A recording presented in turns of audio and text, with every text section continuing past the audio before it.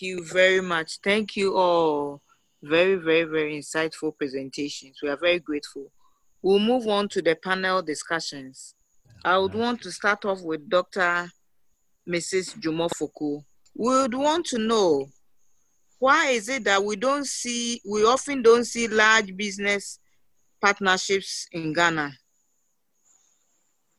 Thank you very much.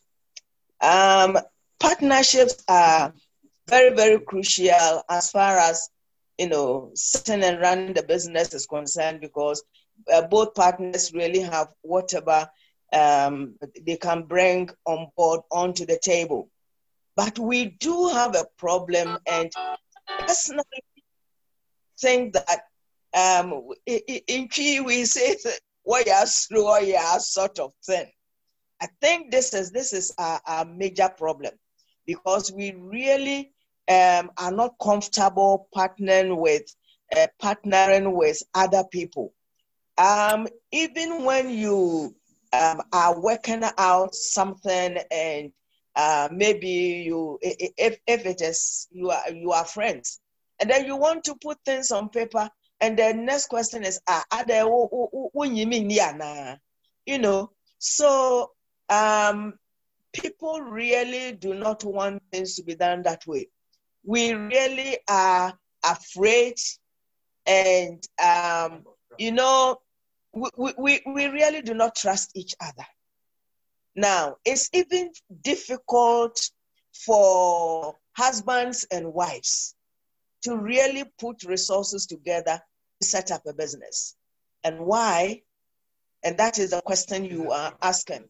The lack of trust. That lack of trust. And the reason why I said, to me, it probably comes back to our upbringing, is that right from the word go, the child is really brought up not to trust the immediate environment, that is the mother, father. Now, we are all victims. You are going to town and a child wants to go. Then you promise, oh, when I go, I buy you this. When I go, I'll buy you that. You come and then you find excuses. When I go, I'll buy you a car. You come and there's no car. And then you start, giving excuses. So it ends up that the child does not really grows up not trusting the immediate people whom the child should trust. And if the child does not trust the mother, father, the immediate environment, who else will the child trust? So I believe that lack of trust, runs through, and it starts from the word go. And we grow up not trusting each other. We are not trusting friends. We are not trusting families, and we are not trusting anybody. And then again, also, like I said, if even you want to put things on paper, is it because you don't trust me that you want us to put things on paper? So we are used to not really doing things the right way. And if we should go into partnership and then actually put things the right way, put everything on paper, I think gradually we will get there. And the partnership is also key as far as financing is concerned. I know of 5 pharmacy students who, when they were in school, they put their resources together.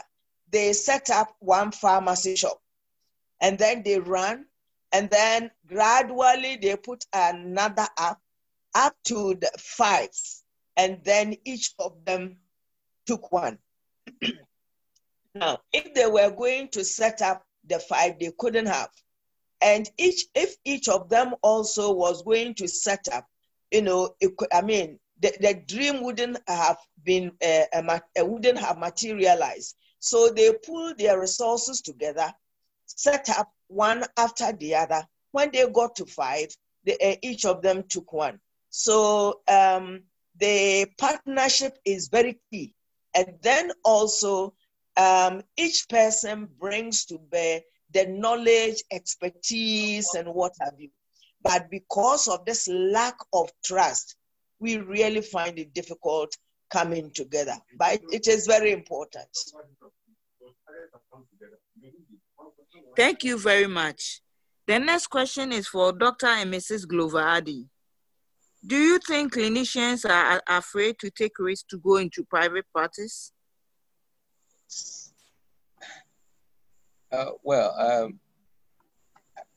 I'm not in the private practice, but I'll speak. I think clinicians are generally not afraid. The problem with clinicians with private practice is that most of them, they have sole partnership as a problem. People do it alone. And because of that, sometimes the attention is divided whether to stay alone or to work with the government or work part and part. I think that's some of the challenges. And then also, very few people decide to go into private practice as a startup. They always think of private practice as the end when they've retired from all their jobs that they are doing. But I think some people have done very well and have earned very good living. I think if that is a person's vision, the person should be able to pursue it. I had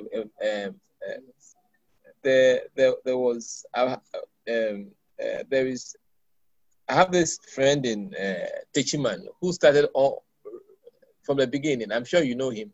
He started from private practice onset, and then he's continuing that, and that is what he's cut out for. There's another person who, after house job, soon after house, he told us that he's not going to do any government work. He's going straight to private practice. So I think it depends, and he's been very, very successful in his work. So it depends on the person's outlook more than, some people also believe that they can sell their practice, where they'll go everywhere, work there, and then claim the money, rather than setting up a business that will run for other people to be employed. I mean, these are some of the things that I see personally. So it's not a matter of the clinician, but the person, whether he is a risk taker or not, because going to business is a risk. Thank you very much. Thank you. Thank you. The next question is for Dr. and Mrs. McCarthy. What has been your greatest challenge in setting up the private hospital? Your greatest challenge in setting up the private hospital? The private hospital work is extremely difficult. You cannot relax. You cannot just take it easy. You don't have a big support base. In private practice, it all depends on the private practitioner. And that is why the old model, where it was a sole practitioner who was setting up and was selling his name, is not sustainable. And so now we are trying to diversify to have more people. For example, we have 12 doctors working with us now. Whereas when we started in 2010, it was basically myself and my dad as the doctors present. And then gradually over time, we've built up to have more doctors to the point, and then reorganizing the entire practice, not to revolve around a person, but to revolve around a system. Is the key to addressing this challenge, so that I can take leave for a week or two without the organization suffering financial loss. But that is really, it is very difficult to run a private practice, and one must be focused and dedicated for it. And that is why a lot of people choose to have a hybrid where they work in one place and then have some private practice as well. But for me, that wouldn't work because of what ethos I wanted to bring to it, especially working with pregnant women.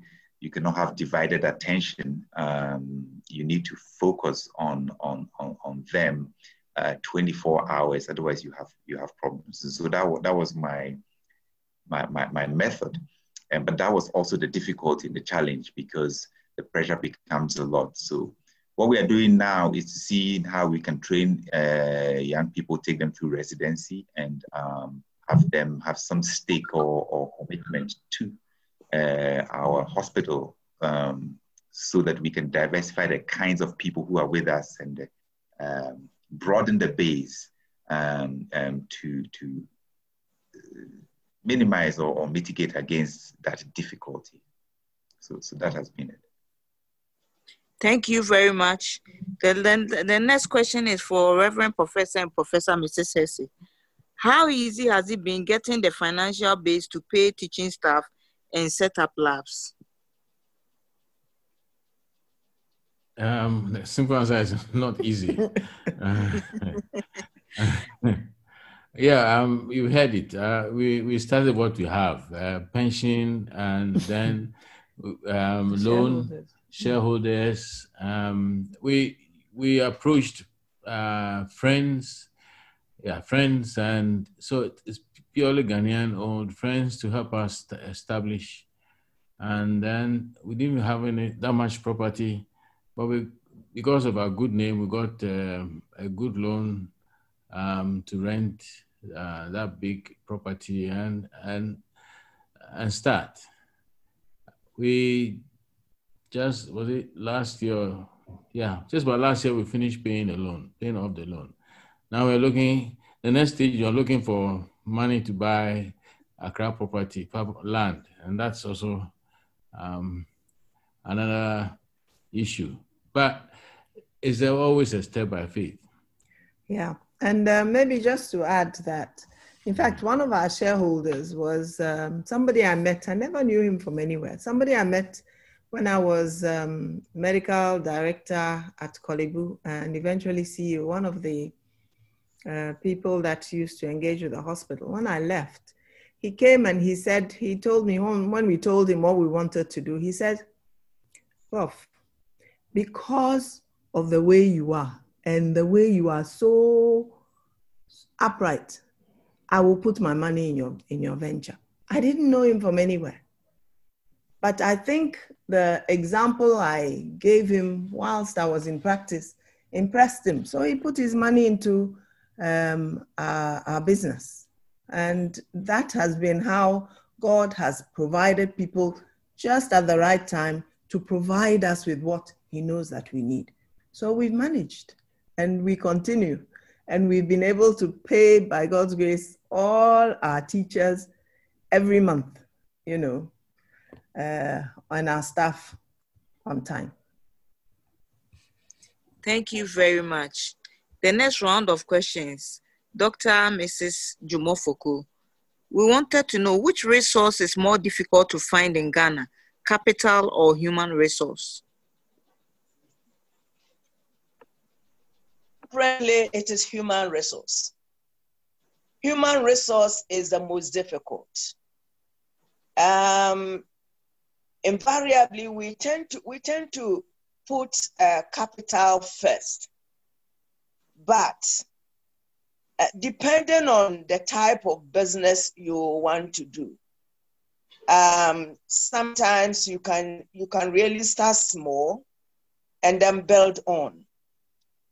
Other times you need external funding, but getting the right people, honest people, to really do the work for you is the most crucial. Thank you very much. Dr. and Mrs. Gloverdi, what have been some of your challenges you have faced in this era of COVID-19? I would say that COVID-19 has been a very, very good time. People see it as bad, but it's a very good time because that has been a time when we were actually had time to sit down and be at the place of work. That is where we grow our mushrooms. We've been able to be there and then see the mushroom grow. In addition to that, that was a time when we could also go and people, I think the president made a very good statement that mushroom improves immunity. So we capitalize on that. Look, the president has said that you improve your immunity with mushrooms, so buy more mushrooms. So those are one of the things that we took advantage of. The second thing is that we had a chance. The other challenge, we had the chance to watch the workers, people who are work very well. the challenge we had was that some of the people we supplied our products to, like the hotels, they were not actually working at that time. And some also that we owed money couldn't pay because the hotels and the restaurants were not functioning. So that is that. But it also gave us the opportunity to look at the other areas, other markets, which is also a very good market. So those are the things. Yeah. Thank you. Thank you very much. Next question, Dr. and Mrs. McCarthy. How easy has it been growing a private school in this era of COVID-19? Okay. Yes. It hasn't been easy, but by God's grace, I don't know how it happened when the president announced that there will be no school. I mean, we had plans to end the term nicely and all, but it didn't happen that way. And by God's grace, we just, I don't know what happened, but we rallied our teachers. We had to take them through some training, IT training, get them on board. And within a matter of how many weeks, they were all up to standard, and we had to orientate the children also. And I must say it went well. We actually had a program where we opened up our school, our online school, yes, for students in other schools. And we had a lot of them joining. And the testimonies have been good so far. So it's, even though COVID is negative, I think it has helped Vi Christian School a lot. Yes, I think that we were the first school in Ghana to offer a free online school for, was it a 6-week or 12-week program? And we had over 250 students enrolling for that online course alone. Our high school, so we have two schools. We have the main school and then we have the high school, was able to move seamlessly. Our high school is IT driven, like Auntie if was medical school. It's IT driven. So all the students have a Chromebook. They are all online for their homework and for their classwork already. So for the high school, when the schools were closed down, we just continued from home, and it was actually seamless for the high school. And so we were actually able to offer education for a lot of students who were not even engaged with us.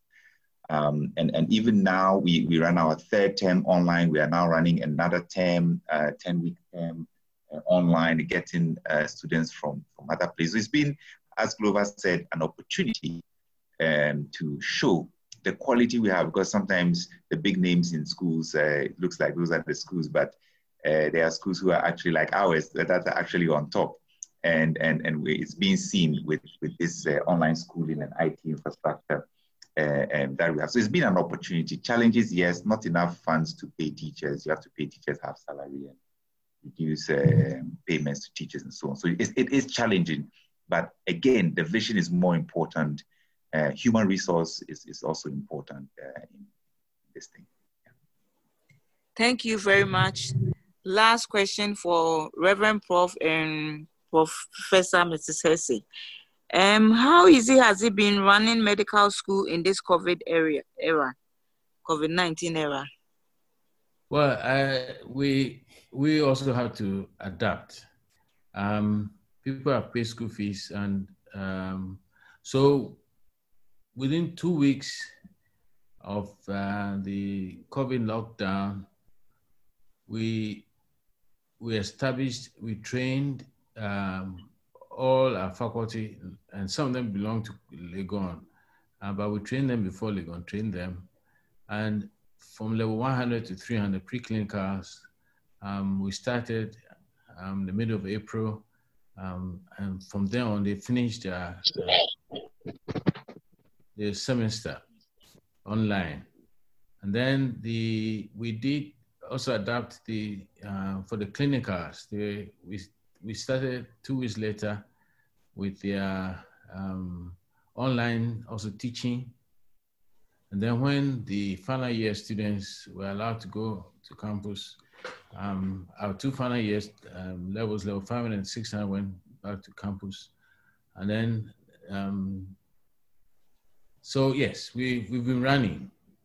We've been running online, and all staff, all students have been busy. We've connected, whilst we were not running as we were preparing as we connected them to already online materials for our students. So in fact, we now are very happy with online meetings, online examination. There are issues, but we're quite very happy with what you have. As you know, we already tech savvy, and so it's been quite smooth for us. And during the lockdown, even our staff were able to continue mostly working from home because we had virtually all the structures there already. It was just a question of refining them and getting them to work. So it's been good for us, I must say. And we thank God for how he's protecting all the clinical students, not just ours, but for the other medical schools, because even though they've had to go back and they've had to be in contact, nothing untoward has happened. And we thank God for his mercies and his grace. Thank you very much. Thank you very much. We're very grateful. The floor is now open for questions to our panelists. You can either raise your hands or write your question in the chat box. Thank you.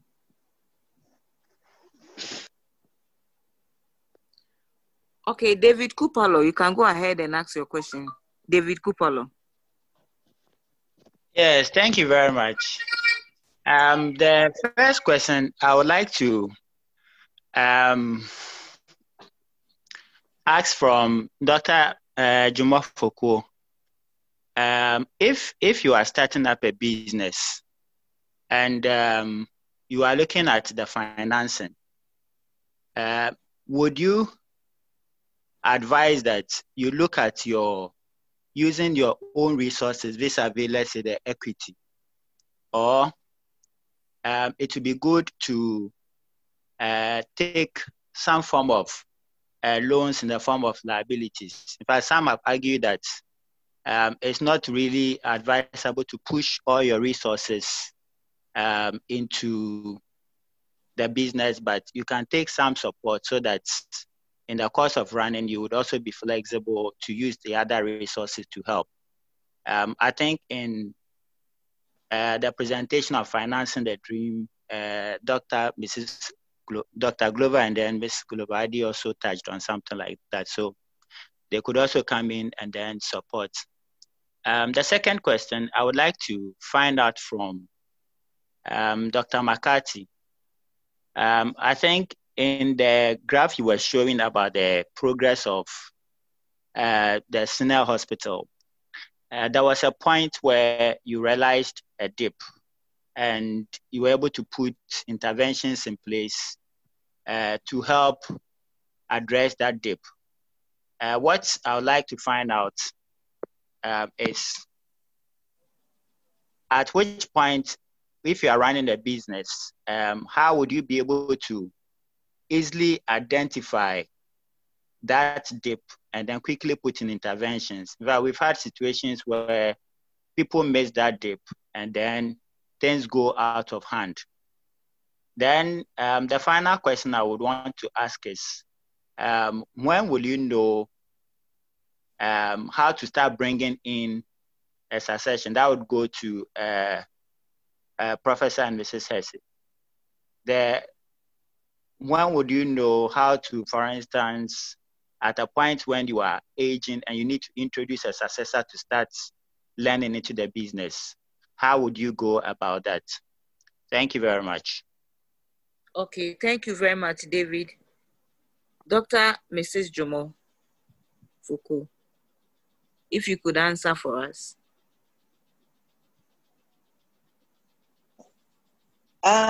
In setting up the business, after evaluating and knowing exactly how much you will require.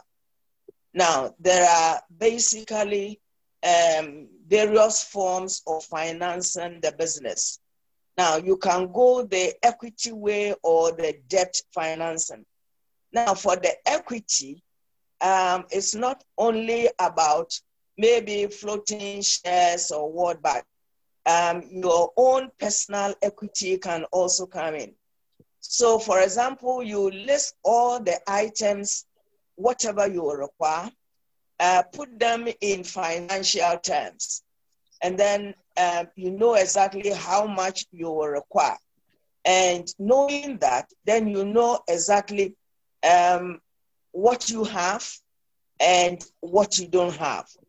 So when you know the shortfall, then you will determine how much you can put in and how much, even if you need to look outside, how much you need to actually look outside.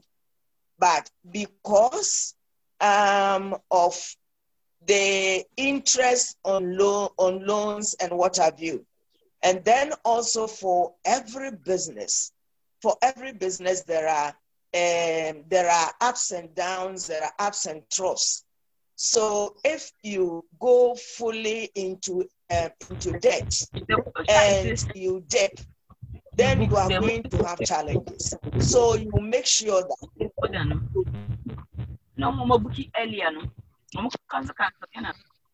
with the excuse they thought that the border was not going to be open. Hello. Hello, can we mute our mics? So you make sure that now you know exactly how much you have and how much you can put in.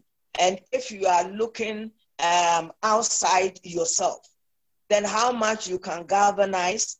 And then if you will have to go in for debt, but the debt component should really not be so high, so that if there should be any challenges, then you are not found wanting. So it's always advisable that you actually look at the equity. And we are looking at, looking at the partnership that we talked about earlier also comes in. We don't always, most of us do not really explore that avenue, but that is also very, very helpful, rather than going in for debt, which will you will have interest on, and you may have challenges here and there. So that is what I can say as far as the financing is concerned. And may I touch the third question, which is said handing over. Now, as the business is going, you really need to train a successor. Now, the successor can really be from either your children, your family, or even from outside. Now, if you want your successor to be from inside, then it means you start very early, and then train the child whom you have identified as having interest in the business, and then you train on the job training, and then also as the child grows up, then it does a course that will also fall in line with the business, and then get all the management training and what have you, as far as that, as far as the business is concerned. So you start training somebody for succession early. If it is partnership, or if it is a company and it is not so proprietorship, it's really not too much a problem aside. But usually the problem is when it is sole proprietorship and there isn't proper planning for succession. Then usually when the proprietor dies, then the business also dies. And it's really unfortunate. A lot of our businesses, as far as Ghana is concerned, we don't really have businesses that have really gone on 100 years thereabout, just because we don't really groom successes. And then also we put the business, onto our chest as sole proprietors, and which really do not help. So you start grooming somebody fairly early enough. Thank you. Thank you very much. Dr. Joseph Benin. Hello. Hello. Hello, please go ahead. Hello, Jackie. Doctor. Jackie, I think the second question hasn't been addressed yet. Oh, okay. Please, who did you address to? Sorry. Dr. McCarthy. Okay.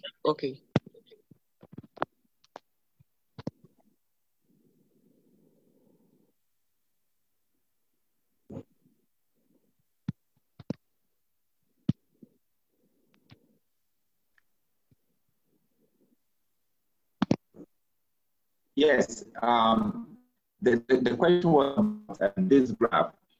This graph shows the business or product life cycle, and you need to understand it so that you don't get complacent.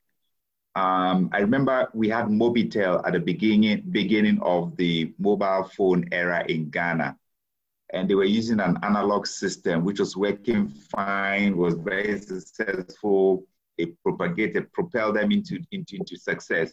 And then suddenly a competitor came on. I've forgotten what the name was. Was it, the second competitor came on. The second competitor was bringing on GSM technology or a more digital type of technology. I don't remember the details, but so suddenly that first company had reached business optimization, and something else came in and their business started going down. And that was the point that they needed to have reinvented. Now, if you delay in reinvention, then your competition takes over. And so maybe as you're in optimization, you know that there's a new technology in the system. You can start investing in that new technology immediately rather than waiting for the competition to come. So you need to understand this type of graph and know where you are, whether in a concept or a concept development, or whether you are growing, or whether you are now reaping the profit out of the business and so on. And then you have to read the situation. Take a private practice, for instance. Every human being gets older with time, and there are certain things you can't do as you grow older, packing up certain numbers of work hours and so on. So you need to look at your age, and you need to understand when to bring in somebody else. You need to look at your capacity. Maybe now it's laparoscopic surgery, and all you know how to do is open surgery. You need to either learn it yourself or bring in people who can do laparoscopic surgery. And so you reinvent your business there. Also, you look at maybe it's your facility. At the time Sidel facility was built, it was top of the line 20 years ago. But what happens to a facility over 20 years? Definitely it falls a little bit out of date and so on. And as you recognize that, you know that you need to reinvent before you start going down. You also need to broaden the base. And so we're investing in some more doctors, we're investing in other people, so that as we get to that optimization point a second time, we can also reinvent ourselves as well. And so you need to plan, you need to read, you need to talk to people, you need to also prayerfully plan ahead, because God will show you all these things, and then you can be successful. Thank you. Thank you. Dr. Mary Amoa, you can go ahead and ask your question. Dr. Mary Amoa. Okay, my question is to Dr. McCarthy. Dr. and Mrs. McCarthy, considering the successes you've had, what were some of the failures or failings you faced, or major challenges that you had that could have driven you down? And what would you do differently if you had the opportunity to do them all over again? The second thing is about the era of NHIS, where most of the patients most of the patients I see around on the NHIS. What has been your challenge with payments from the NHIS. Many of the facilities complain of arrears in 6 months to a year. And then I look at the reimbursements that they make, and I see some tiny amounts that I wonder how you're able to cope with it. How do you deal with all that? And how do you sustain your business in that kind of environment? Thank you. I'll answer the second question first. NHIS. You need to read your market segment first. Who do you want to cater for, and what can you withstand? How strong are you in what you want to do? So right from the beginning, we didn't go with NHIS. That would have given us a big load of patients and delayed payments, and therefore would have needed to have a strong financial muscle, which we didn't have at the time. And so we did not go with NHIs. Went with private health insurance, went with private, we went with private individuals, went with corporate organizations. And that has worked. We may still have the blessing of NHIs as we go along into the future. We don't know if that becomes possible. We definitely will do that. But for now, we've not had any challenges with NHIs. We have the accreditation as required for NHIs, and we are going along. So we don't see NHIS patients in our facility at this point. Challenges and failures. Well, I mean, the biggest challenges have always been HR and finance related. Not enough money to move as fast as you want to move, and have to borrow and pay back, and difficulty and so on. And that's where we rely on angel investors, friends and family and people and so on. And it's actually been very financially extremely challenging. We've never had a lot of money. We've never had money to say, oh, we are traveling, we're going on holiday, we've just not had it, because everything has gone into a Vine Christian School business or ministry, as we want to call it. Everything has gone in. So financial challenges, yes. Maybe what I would have done differently is maybe sold the land and chopped the money. Maybe that would have made me richer and more comfortable, but that would have not been sustainable, you see. And so really, we would have continued to follow this vision, going one step at a time as God leads, and rather than say we want to do something differently. The issue of HR, human resource, has also been critical. Early on, we realized this and engaged an HR manager who would manage our HR, and that has been a key component. Managing the human resource, training, developing, hiring, taking people out who are not. Sometimes we just have to pray some people out. You just pray, and Jordan is an expert in prayer, and you pray well, and the people who are not helping your organization to grow will drop out. Sometimes you have to take some of them out. You have to face the situation and say, you are not working with us. Can we part ways? And that tells you that even at the hiring point, you need to have good contracts that favor both you and are fair to the employee, and that spells out exactly what happens, so that when you need to part ways, it becomes easy for both sides to part ways. So the HR has been a big thing. How we have done it differently? Challenging to say. We wish we had got the best people right from the beginning, but and that probably doesn't happen in any place. You need to keep experimenting, and you need to learn yourself. You need to become a better leader and better owner as well. And if you don't have some of these experiences, you don't become the better owner and the better manager of people. And has taught us to have relationship with our staff, relationship with our teams. And I think that is what has helped us. Yeah, thank you. Thank you very much. Dr. Joseph Benin, you can go ahead and ask your question. Yeah, thank you very much. My question goes to Prof. and Prof. Mrs. Hesse. I mean, to start, the kind of vision that they started on retirement takes a lot of faith. For younger practitioners who would like to, have bigger visions like this, would they advise that they can tour a similar path? Or if they had the opportunity, would they have done it differently? Would they have started at a younger age, for instance, as opposed to starting it a vision like this on retirement? Thank you.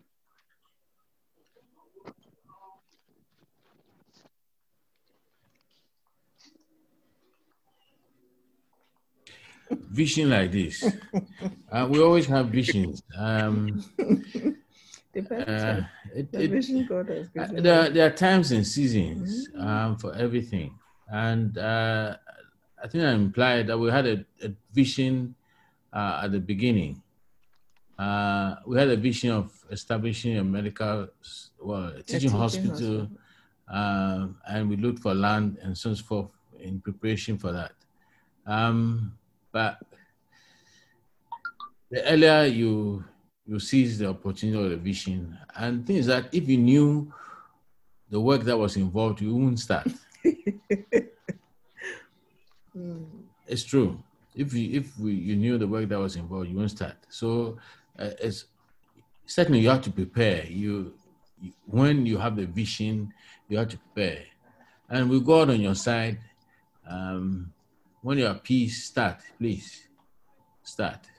Whatever the vision is. The vision is always bigger than you are objectively capable of doing. It's always so. If you are able to do that, then it's not a vision. This hope that is seen is not hope. So really, you have to keep tuned in to what the Holy Spirit is and the leading of God. Because when He gives you that vision, He will give you the necessary or teach you the necessary steps to take so that it will all fall into place. You have to be sure it's His vision, though. So that's a little bit to add.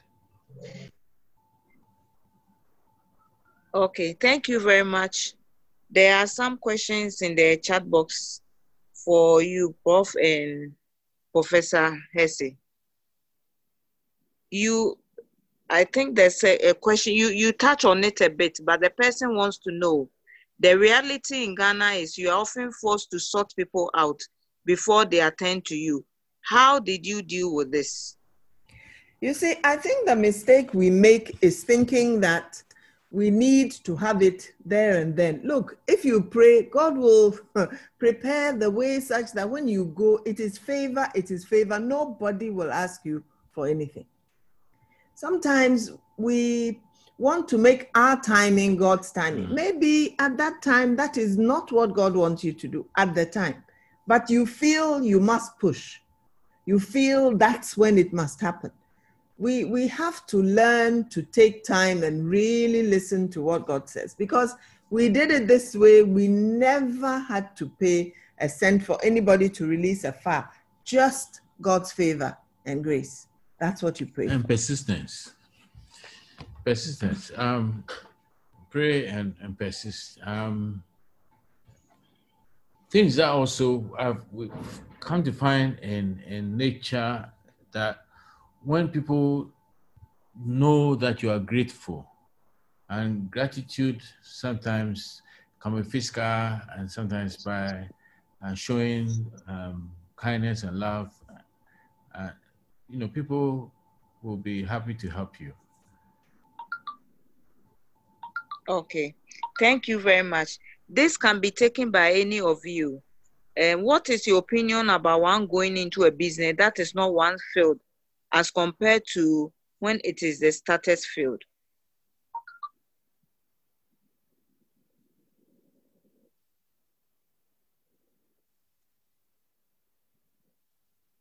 Yeah. Hello. I think probably we are the best book to talk about this. I think as human beings, we have hobbies. Hello. Hello. Yes. Yes.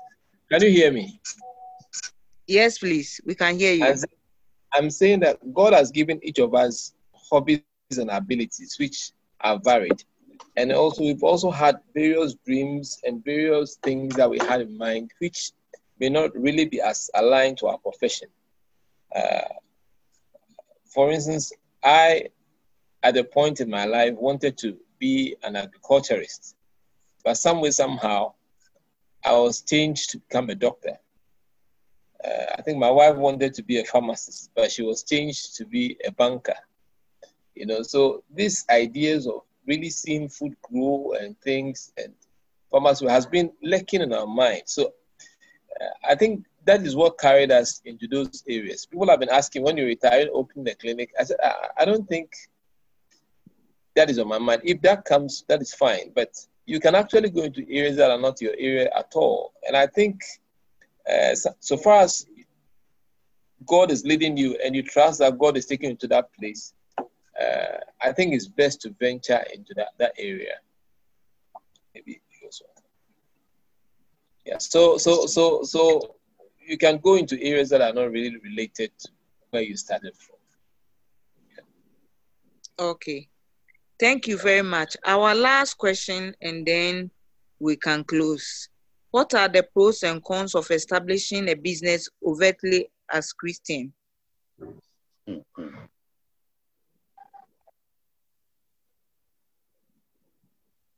Sorry, it's unclear. What do they mean by overtly? Not sure what they mean. Let me see who asked the question. Yeah, a chance before.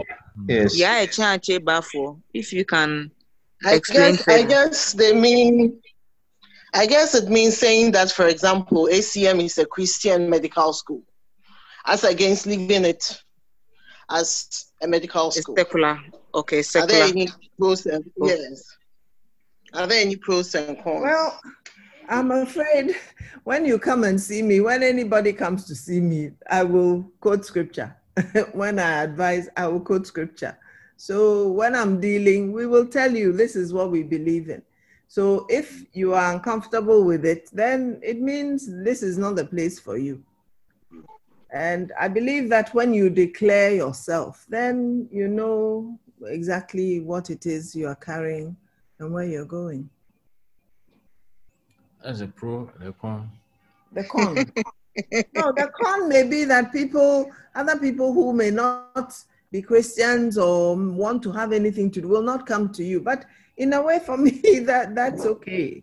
We always pray over our intake and over people that are coming to work with us. And as Michael said, you can pray people in and you can pray people out as well. So we go and we wear it on our sleeves that we are Christian. So over to you. Thank you very much. Thank you very much. We are very grateful to you, our panelists. Dr. Mrs. Jumo Foko, we are very grateful. Jackie, Dr. Yes. McCarthy has an intervention. Oh, yes, please. Jackie, okay, sorry. Please Dr. McCarthy has an intervention. Yes, please. You can go ahead, Dr. McCarthy. I wanted to answer this question from 2 points of view. One is exactly what Antefua was just speaking about, and that is how we have positioned our school. Our school is called Vine Christian School because we want to be overtly Christian and we want to give Christian education.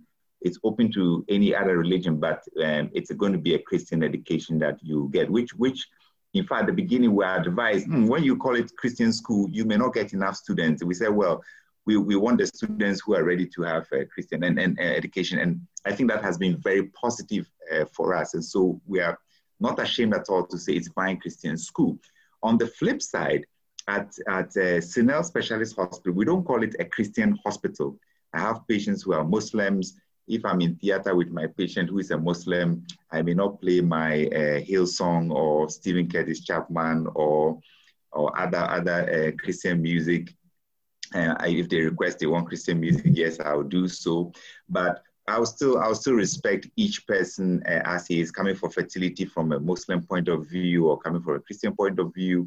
We'll tailor our counseling to them. Sometimes you're led to witness, sometimes you're not led to witness, and you just have to let issues be and things be. We have a team that comes to witness and preach to all patients whilst on the ward and so on. But the hospital environment is not an overtly Christian environment, and that we are only seeing Christian patients because it's solving problems for patients. So we have a different, depending on what the circumstance is and what the vision for that particular organization is and so on. You'd have to tailor it to what you want to be. You can't say you have a farm that's growing mushrooms only for Christians and that your mushrooms are Christian mushrooms. They probably are not. And so you need to, I think, have the balance where the balance is needed and have the very strong push where the strong push is needed. And I believe that the Lord will show where to have that balance, where to be strong and where to hold back. And at the end of the day, the name of the Lord should be glorified and the work of the Lord should have opportunity to be done. Thank you. Thank you very much. We are very grateful to you, our panelists, Dr. Mrs. Jomo Foucault, Dr. and Mrs. Glover Addy, Dr. and Mrs. McCarthy, Reverend Prof. and Professor Hesse. We are very, very, very grateful. We have learned a lot.